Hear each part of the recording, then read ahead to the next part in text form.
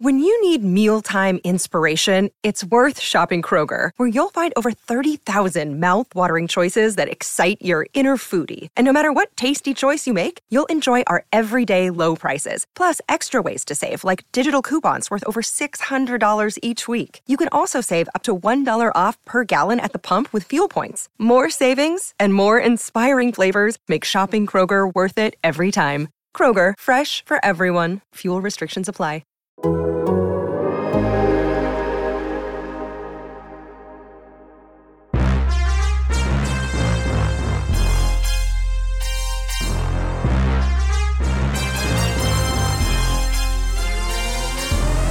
Hey folks, welcome into On to Waveland, presented by Topps. Check out Topps Project 70, celebrating 70 years of Topps baseball cards. And I have to mention here at the top that they just had a Sammy Sosa card. It was one of the Project 70 maybe 2 days ago. Very cool artist rendering. Just kind of cool looking card. So check that out if you get a chance. I'm Brett Taylor, joined by Patrick Mooney. This is the Cubs podcast here at The Athletic. And we didn't get, so we're recording this on Tuesday morning. Cubs rained out Monday night. And so we're sort of in a bit of a nebulous zone with respect to this Brewers series that was going to be ongoing. So we don't have a lot to say about that. We will have more to say about that on Thursday when we talk to you, especially with Justin Steele making his starting big league debut. So we'll kind of save a lot of that pitching conversation for later in the week. But before we get into our main topic du jour, do you have anything to say, Mooney, about the White Sox series, which went just about how we would have expected it to go?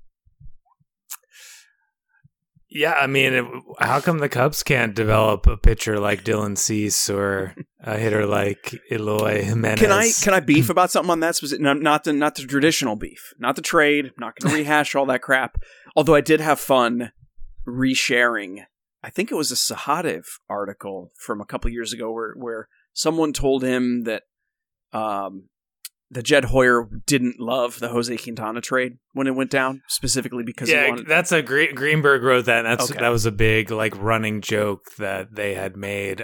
My understanding in the office of Theo making fun of Jed for having a man crush on Jimenez or something like that. It was who among us? The Cubs were going to the NLCS at that point, and winning 95 games. So I think there was a little more. Latitude granted during that time. I don't even have an issue with the trade, to be honest. I think it's more just they didn't have other guys coming like that, I think and I went back to someone, when I reshared that article, someone reshared my write-up from the day of the Quintana trade. And I didn't remember what I said. And so I looked back at it, and I think my reaction was, love that they're doing this trade. Holy crap, that's a steep price to pay, but I guess that's just what it costs, and I think it fills a need, love Quintana. So, I was into the trade. I just thought it was a really steep price to pay, which I think ultimately has proved to be correct, particularly as we watched those two dominate the Cubs this weekend. So what I was going to say, what I was going to beef about with respect to that is, again, not that traditional stuff. It's that, so when we talk about homegrown stars and the people with good farm systems and all that, people exclude someone like Kyle Hendricks from being a Cubs homegrown player. They're like, boy, the Cubs never have a homegrown pitcher. Okay. He was in the Rangers farm system for half a year, and then he was entirely developed by the Cubs. So wait, are you telling me that the Cubs get credit for Dylan Cease and Eloy Jimenez? Because they were originally Cubs prospects, so I guess the Cubs clearly developed these guys great, because you're not giving them credit for Kyle Hendricks. You got to give them credit for the guys they originally had, right? Or they just get credit for no one. They basically get credit for no one. Well, I think it's interesting that Cease, I had written it a couple years ago that, it was Keith Lockhart, the former Atlanta Brave, was the scout at the time who was really on Cease and, was recommending him. And it just sounded like this great collaborative approach of, okay, we know he's going to have Tommy John. So they sold him on how they would kind of build him back up. And, Keith had a great, he played for those Atlanta Braves teams with like Hall of Fame pitchers. Like he had a good snapshot of what it, major league caliber pitching should look like. And, Keith, unfortunately, was one of the scouts let go during the pandemic layoffs last year. And obviously, whatever collaboration the Cubs did with Cease has not quite translated the same way with the whatever dozens and dozens of other pitchers they've drafted over the last decade. And I think with Jimenez, like he's still going to have to like stay healthy. And, he is about like the DH the Cubs expected, but man, he just has a great personality. Like the Cubs did not oversell that at all. If anything, they undersold it because everyone's like, oh, he's a good kid, comes from a good family. Like he has this infectious personality, but like to see it on display, even like how many players on Zoom cut through the clutter and are like, wow, that dude is hilarious. And you could tell it walking around Wrigley Field. Like he loved it. Gave Alzolay a big hug, and they were talking for a while before Game 1 last weekend. And just like you could see some of these Cubs teams had kind of gotten a little stale over the years. Not that he would have been the fix for all that, but I mean, Cubs fans would love to watch that dude hit for the next 5, 6, 7 years. Good news, Cubs fans, you get to watch him hit for the next 5 to 6 years in Chicago, just not for the Cubs. So anyway, that, like I said, that series went. I mean, you don't, even a good team against a bad team, you don't necessarily predict a sweep every time, but I mean, I think it roughly went how you'd expect. And we did get that brief moment of joy with career journeyman Andrew Romine hitting the shocking 3-run homer off of Craig Kimbrell, which, it wasn't like there was reveling in the joy of Kimbrell mucking up. I did say mucking up, by the way. So Michael, producer, you don't got to bleep that one. A big moment, but it was sort of like, I don't know. Kimbrell going to the White Sox, the only part about it that I don't like, I don't really care about the city trade, any of that stuff. I just don't love that, like, he doesn't get to close over there. I just think that's sort of annoying. It's this Hall of Fame trajectory closer, and I know it's only a couple months, and then they'll kind of reconfigure maybe, but I don't know. He comes in the 8th inning in that game and blows it, and a little part of me is like, again, I'm not celebrating Kimbrell failing in that moment, but a little part of me is like, yeah, that's right. You don't use him that way, White Sox. You screwed that up. And I know Liam Hendricks is great. I'm not saying he's been fantastic, but Kimbrell was the best reliever in baseball this year. It's really annoying to me. I don't know why that gnaws at me so much, but it's really bothering me. So you could comment on that. Hey. I don't have any inside information on this. This is totally speculative. I'm sure Craig Kimbrell just wants to win the World Series. That's what everyone says. But I am totally guessing, but there has to be a piece of him that has to be like, dude, really? Like, I want to get to the Hall of Fame. I want to get as many saves as possible.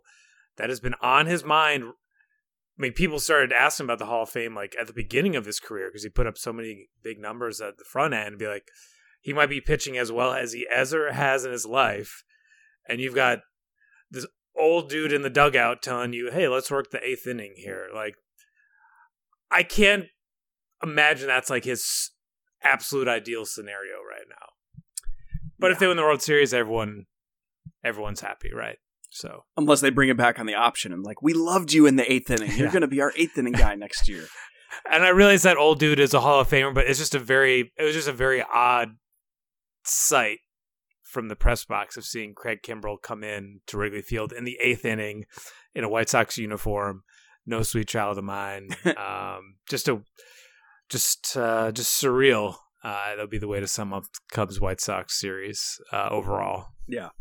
Looking for an assist with your credit card, but can't get a hold of anyone? Luckily, with 24/7 U.S.-based live customer service from Discover, everyone has the option to talk to a real person anytime, day or night. Yep, you heard that right. You can talk to a real human in customer service at any time. Sounds like a real game changer if you ask us. Make the right call and get the service you deserve with Discover. Limitations apply. See terms at discover.com/creditcard. Mooney, I want to talk to you about something that you wrote you wrote initially the piece on Wilson Contreras this weekend, I believe, right? and then you update. Brett, you could just say it. I'm milking Wilson Contreras and like Kyle Hendricks. Good. No. There's like 3 players left on the major league team that people like know and want to read about. So I will admit that I have, when I've gotten the opportunity, I've jumped on those angles, and I'm not going to shy away from that. I guess that is how, like, I'm setting it up. Like, it was you. Let's see. It was the 4th time you wrote about Wilson. No. It was the 5th. No. I mean it sincerely. It was great. And what Mooney wrote about, any of his Wilson Contreras pieces, folks, you can go back and look at, and you will appreciate and enjoy. But he had started a conversation about the idea that if the Cubs are sincere in their desire to compete nearer term, if this isn't a multi-year rebuilding process, and if you want to be able to compete not only in 2022 with whatever residuals you still have and guys you can add in free agency, but then also as the roster gets younger and transitions, it might make a lot of sense to have those extension conversations with Wilson Contreras, who of course is under control for just one more year in 2022. And that got this, I think you were pointing to, and it got me thinking about how much Contreras, particularly this offseason, could be such a bellwether for what the Cubs really intend to do next year, because not unlike the 3 guys heading to the trade deadline, impending free agents, and Jed said it multiple times that, you're looking at 2 months of these guys in a non-competitive season when they're going to hit free agency anyway, against the ability to capitalize on that value to bring in new talent. And that was just a very rational, logical decision as he thought of it at the trade deadline.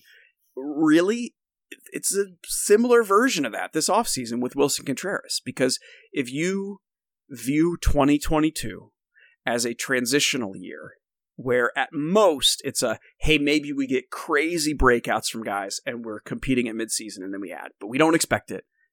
In that way, reminding me of 2013, if people remember.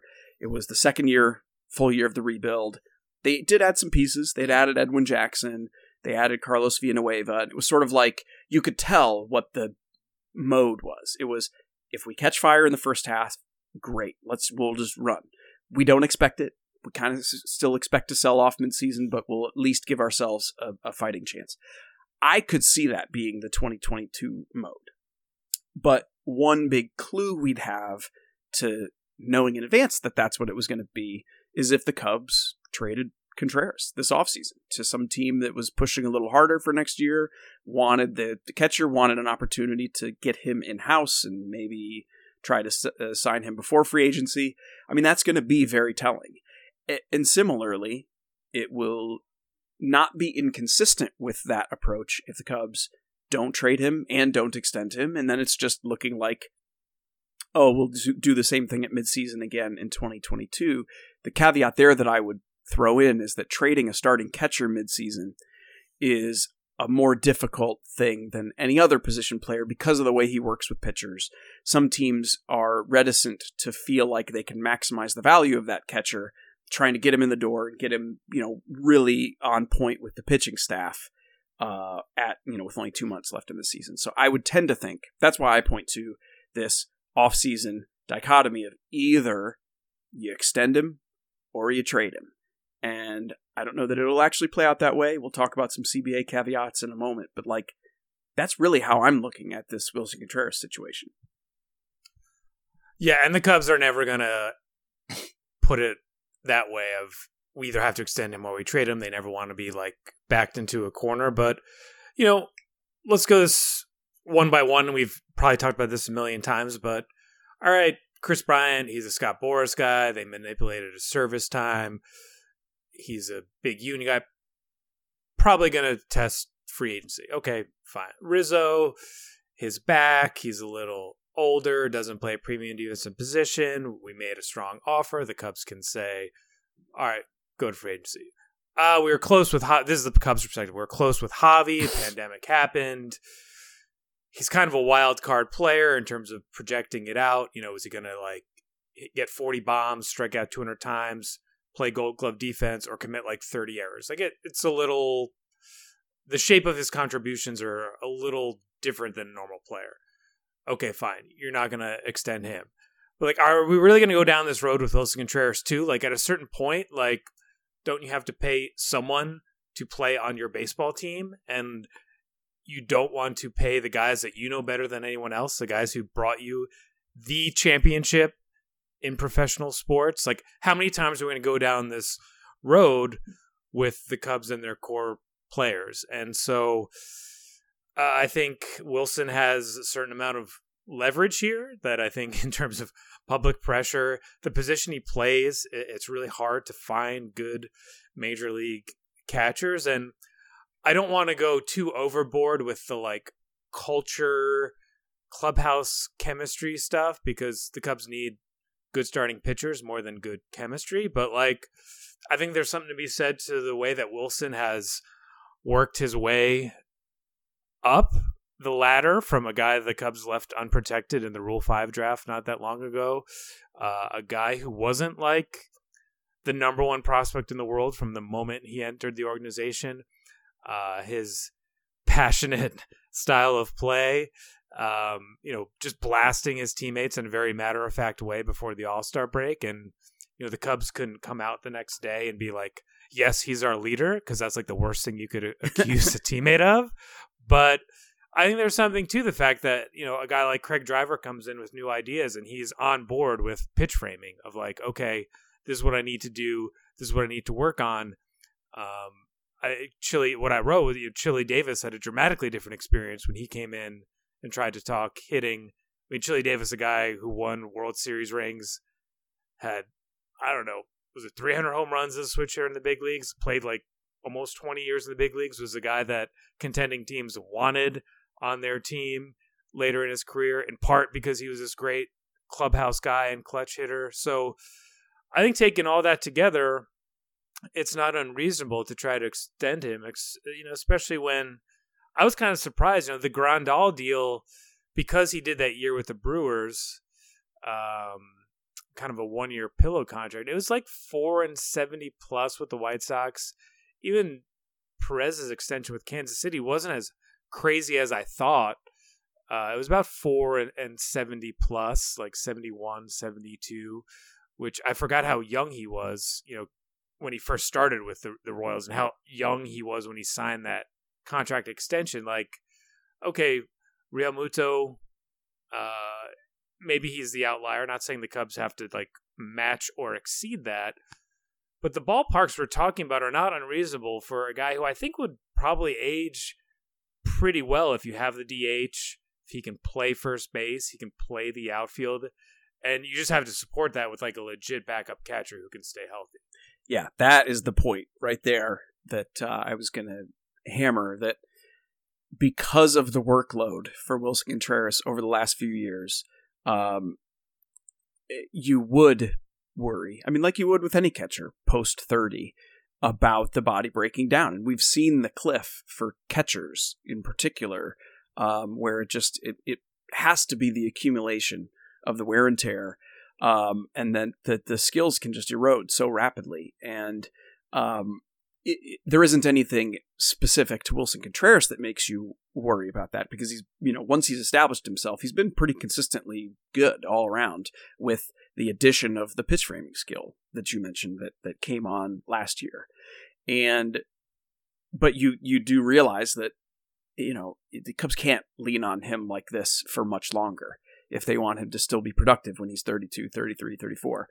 And that is going to require a backup catcher situation where you feel very comfortable that it isn't just a titanic downgrade every day that you can't start Wilson Contreras, because that puts the manager in a tough spot of like having to every day do that mental balance of like, oh, I really want to rest him today, but we really need this one, and it's a big difference, and this starting pitcher works better with him, and you just don't want the manager to be in that spot. You want him to feel good about the ability to pull on the backup more than they have been. And I thought, interestingly, to that point, because this is all related. I mean, we're talking about the extension stuff, but it's all related. That I thought what you wrote more recently about the catching situation, Patrick, about Miguel Amaya and what has ultimately become a nearly lost year for him with the forearm and elbow issue, that he's been down 2 months now. And as you reported, there was an effort to get him back going, but he was still feeling discomfort. And so now it's kind of maybe fall, maybe winter ball, but his minor league season is very likely over at this point. And how that relates to the conversation we're having now is it's not that hard to imagine a world where a guy already on the 40-man at Double-A breaks out this year, much like Wilson himself did. His first big breakout was at Double-A, and you could tell by the nature of his breakout, oh, he's a big leaguer. That's a big leaguer. If that had happened with Amaya, maybe you think about this conversation in a different way. It didn't happen. And indeed, it didn't happen in a way that has to leave you more cautious about what could come next for him, because you just don't know what his health is going to be. You don't know what the accumulated effect of losing nearly 2 development years is going to be. And so I start thinking in 2 minds about that. One, like you said in your article, Mooney, it kind of gives a little more leverage to Wilson to be able to seek more in an extension, because there is no obvious next up for the Cubs, even after next year. And then I think about the fact that maybe since Amaya is already on the 40-man, he'll have used up option years, that it's going to get to the point where you're going to have him on the big league roster at a time when he might not be ready to be a starter anyway. Is it really the worst thing in the world that maybe he would be your really good backup to both lighten the load on Wilson Contreras and just kind of help bring Amaya along in a way that, again, Contreras himself was brought along as the third catcher behind David Ross and, Miggy. So I just, all of that stuff, we can't sit here today and tell you what's going to happen. Neither can the Cubs. But that all goes to the point that it's not as if extending Wilson Contreras or making that an offseason priority is like completely inconsistent with what's available in the farm system, or even if the Cubs adored Miguel Amaya and they thought he was going to be amazing still, there's nothing inconsistent with saying, hey, can we try to work out like a 4-year-ish deal for Wilson Contreras, and we'll coordinate the rest after that. So unlike, I love how you set up, Mooney, there, the conversations about Chris Bryant and Anthony Rizzo and Javi Baez, how you could talk about not extending them, making sense. I have a much harder time, particularly given the landscape for catching in baseball, I have a much harder time talking myself out of a reasonable extension for Wilson Contreras. Yeah, because it was at this time last year where the Cubs could feel pretty good about their catching depth top to bottom, and that included Victor Caratini, and I know David Ross.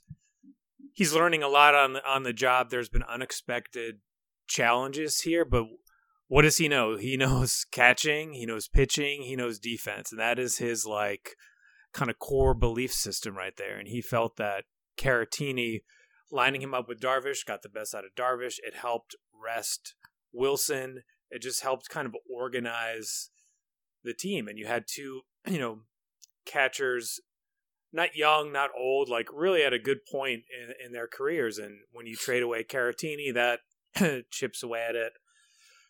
Obviously, Amaya, when they sent him down in 2020, it was before spring training shut down. I mean, Ross was talking about this guy as having the receiving and throwing skills to be a backup catcher in the majors, right then. But the Cubs had much bigger ideas for him. He had not had a lot of high-level experience. And I don't want to put too much on Amaya. This is what happens to prospects. They get injured. They take a step back. They underperform. But this is someone who was I believe is the captain of his national team coming out of Panama, someone who had real leadership qualities. I'd spoken to him in English years ago. It kind of blends together now, but when he was at South Bend, I had a really nice conversation with him in the dugout before he went to the Futures game, and they were hoping there was there was a Brad Hand trade where a good catching prospect kind of went. Francisco, you know what I'm talking about, Brett? Yeah, Francisco Mejia went from the Indians to the Padres. And so when the Cubs thought about, can we get a guy like Hand? They're ideally a year from now. Not saying they trade Amaya, but he would be viewed as a legit top 100, maybe a top 50 prospect in the game, and that would just kind of multiply their options going forward. And you can't really say that now. The idea of maybe a team would want Victor Caratini as like a number one catcher and would kind of step forward and make a deal that would keep Wilson in Chicago, and the Cubs could round out their roster another way. That obviously didn't happen. And so there are interesting catchers, at the lower levels of the system, but like, in terms of a guy who you can count on and build around, it's Wilson. And I think it's important to remember, if the shorthand is like one, we don't have Sahadev here to do all the math for me because I'm really bad at math, but this guy's like right now a 3.4 WAR player this year, according to Baseball Reference. Like, one win is about $10 million, right? I mean, so it's not unreasonable to think this guy, can maintain a certain level of production as long as he gets some help behind him at a way that's going to be approaching $20 million, for multiple years. Like, you can't just extend these guys on your terms. And I know you have a CBA question teed up, and I was talking to someone yesterday about this. Like, Jed can feel like these offers are going to stand up exceptionally well over time, but it's also hard to then say, but we don't know what the CBA is, so we can't like do anything or say anything about our plans. Like, that appeared to be conflicting statements to me. I don't know how you feel about that, Brett, but it's hard. Like, this idea of, we don't know about the CBA, we're not sure what's ever going to happen, but our offers were awesome, and like the players are going to regret that over time. I realize that's like a caricature of Jed's position, and he's answering a lot of questions, but those are two things. At a certain point, the Cubs are going to have to reveal what they actually want to do, and it's coming a lot faster than maybe people think. Yeah, that actually leads really well into the question, and so I'll just transition to it. It's from Adam. Adam from Iowa. Sorry about all the blackouts, Iowa. Adam from Iowa. But he asks, could you go into more detail about what could change with the new CBA? Obviously, there are some new rule changes, for example, universal DH, that could sway some decisions, but what financially could change that has the Cubs holding off and wanting to be so flexible? Isn't it never a bad thing to acquire good players? Perfectly put, Adam. That really sums up the question that I think some of us, myself included, have kind of glossed over the particulars of why you wait, or why it's justifiable to wait on making those decisions. And a reminder, so I don't forget at the end, we're at wavelandathletic@gmail.com. That's where you can send these great questions like Adam's.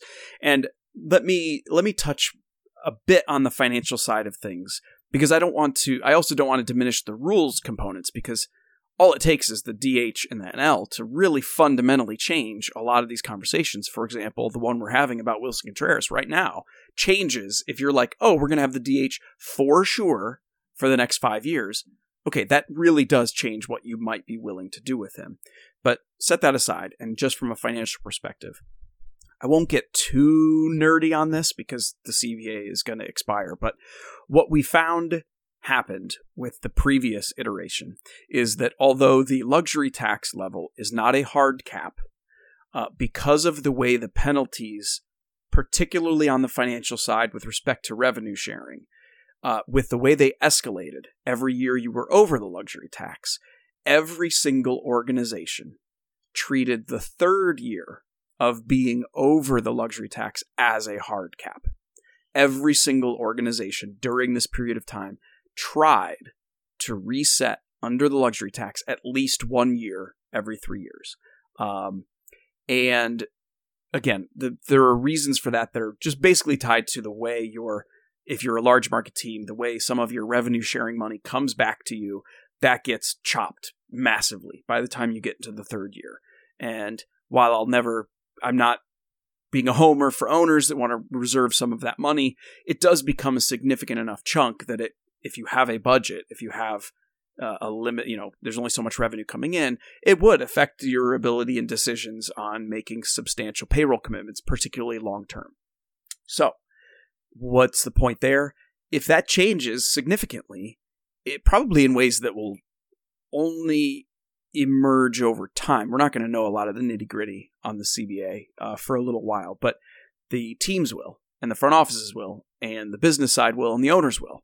And it is not at all hard for me to imagine a scenario where some of these factors related to the luxury tax or hard capping system or a hard flooring system, any of that stuff, could really change the way you're thinking about your 2, 3, 4-year window as it relates to free agency, as it relates to extensions.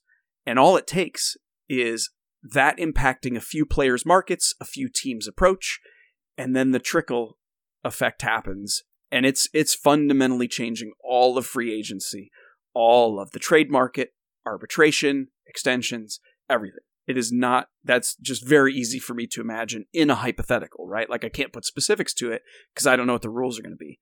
So if I'm in the Cubs front office, it isn't hard for me to say, I can't tell you as I sit here today exactly how our strategy would change, but it isn't as simple as saying, as Adam did, isn't it never a bad thing to acquire good players? That's right. You're absolutely right. But you're only going to be able to acquire good players pre-new CBA if you know for sure that that acquisition, whether it's a signing or a trade, is not going to be affected at all by this trickling that I'm talking about. And I suspect that's going to be a very narrow set of transactions. So there's my discussion on the financial part. Anything I missed or that you want to add, Mooney, on why the Cubs and other teams might be reluctant to make significant deals before the CBA is in place? That was a great question from Adam. I'm probably going to steal it and keep asking people about it. I guess I would give 2 examples. The recent one would be, this seemed to be a top of mind consideration for the Cubs as they were talking about these extensions, that it was perhaps a suggestion or a talking point from kind of ownership in the business side as they were working with baseball ops of like clearing the deck would be a good idea, or not overextending yourself right before the CBA changes would be a good strategy going forward. And the one that Jed referenced after his sell-off at the trade deadline was, I thought a relevant one in that Theo and Jed take over. While the Ricketts family has had a very complicated history with Cubs fans, in general, what has been, I think everyone can agree upon, is that they just give them the number and baseball ops can do whatever they want with it. We can say that the number should have been bigger after they won the World Series, or that it should have been bigger when they first took over, but that is their number. They can do with it whatever they want. And that the idea coming in back in the fall of 2011 was they wanted to do what they did in Boston, and that was going to be signing tons of guys in the draft and internationally, guys that were 2-sport commitments that, were going to leverage whatever they could to get the most out of baseball, whether it was like, kind of the rich kids who didn't necessarily need baseball right away. Like they were going to sign as many of those guys as they could. It's kind of what they did in Boston. And it was going to be doing, whether it was kind of the Jeff Samardzes who could play football. There were just tons of guys the Red Sox had targeted during their years. And then once those caps were in place, it really changed the landscape. They couldn't do that to the extent they wanted to. I think you look back to the Javi Baez draft class, it wasn't, Javi more than paid for itself in terms of that draft class, but there were the Dylan Maples, who could have played football. What was he, a punter kicker at Notre Dame, and they bought him out of Chapel Hill. There were the Sean Dunstan's kid and Wayne Gretzky's kid. It was like kind of buying out their commitments, to college or whatever. They could have done a lot of different things there, and that those avenues closed with the CBA. So I think that's something that was a historical example that changed for them. That what they did in the 2011 draft, they could, in Jim Henry's last year, they could not do to the same extent moving forward. And it was a model that for years the Red Sox had just overspent in the draft just to accumulate as much talent as possible and see what happened. And that door closed, and it'll be interesting to see what happens with this new CBA. And that's why they want to maintain some flexibility. That too, just to button that up, often the draft is structured to have a relationship with free agency, with everything else you do, on the roster. In fact, that pre-11 CBA, there was the explicit connection, those type A free agents, type B free agents. So this is like, people don't even remember this stuff. And the Red Sox also exploited that system to get extra draft picks. That too went away. And so not only would your thinking and approach to the draft and to free agency have to change, but like to what types of players you're targeting. The point here is to say that whether the CBA changes relate to the financial side, to the rules side, or to the draft, it's going to impact the decisions you make at a very narrow level in terms of the guys you target in free agency, but then at a broader level in terms of how you set up, okay, here's what we want the next 2 to 3 years of our organization to look like. And so I think it's a great question from Adam because we haven't done a great job of articulating. I mean, the Cubs certainly haven't, but I'll wear it more than them because I write about it every day, of articulating exactly why the waiting and maintaining flexibility is so important and is the right move, because it just feels like a proxy for saying, oh, it's good to be cheap. No, not really, because once the CBA is in place and like the avenues for using cash to improve your organization become clear, then I'm going to be right there saying, hey, you got nothing on the books. You should be doing X, Y, and Z to improve the organization long term. But we just can't do that until we know what the rules are going to be. And so I'm realizing now as I say it, God, this could be a lot of months to talk about like organizational approach to X, Y, and Z, because like I'm going to keep saying, but we don't know, and we don't know. And boy, people get mad when you do that. Boy, they get mad when you say you don't know. So maybe I'll just develop a little extra bombast to be like, well, actually, they should just sign Bryce Harper right now because the CBA is probably going to make everybody a free agent. So they should sign him right away. Should I do that? And then it's like nobody can argue with you because you've just invented some change that's absolutely not going to be coming. This is not the moment to kind of scoff at Bryce Harper, I would say, right? Isn't he like? Yeah, that's what I'm saying. Absolutely on fire for he's a team inserted himself into first place. Yeah, back into the MVP conversation. That's talk about another whirlwind of hostility from Cubs fans is when he reasserts himself in MVP level stuff, because he was the guy. I'm totally going to end the podcast with this, but like he was the guy when the spending stopped with the Cubs. He was like, wait, but he's the guy you're supposed to sign to paper over the previous mistakes because 26-year-old superstars never reach free agency. Whatever. And then they didn't even pursue him. Whatever. Well, that'll be our NLCS angle when it's like Chris Bryant on the Giants and Bryce Harper on the Phillies, like battling to be the NLCS MVP in like an epic 7-game series. What a treat. What a treat that'll be. What a joy. What a joy to consume. All right. Thank you, folks. As always, this is On to Waveland. It's the Cubs podcast here at The Athletic. I am Brett Taylor. Catch my stuff at Bleacher Nation. That's Patrick Mooney. Catch his stuff, some of which is not about Wilson Contreras, over at The Athletic. We will be back at you later this week to I think a little more on the rotation stuff. We're going to get some interesting info, with Justin Steele making his starting debut today against the Brewers. So I look forward to that. And I look forward, as always, to sharing these thoughts with you fine folks. If you have an email that you want to share or a question to ask, like Adam did, just hit us up at wavelandathletic@gmail.com. Otherwise, rate, review, subscribe to this podcast, and we will talk to you soon. Take care, folks.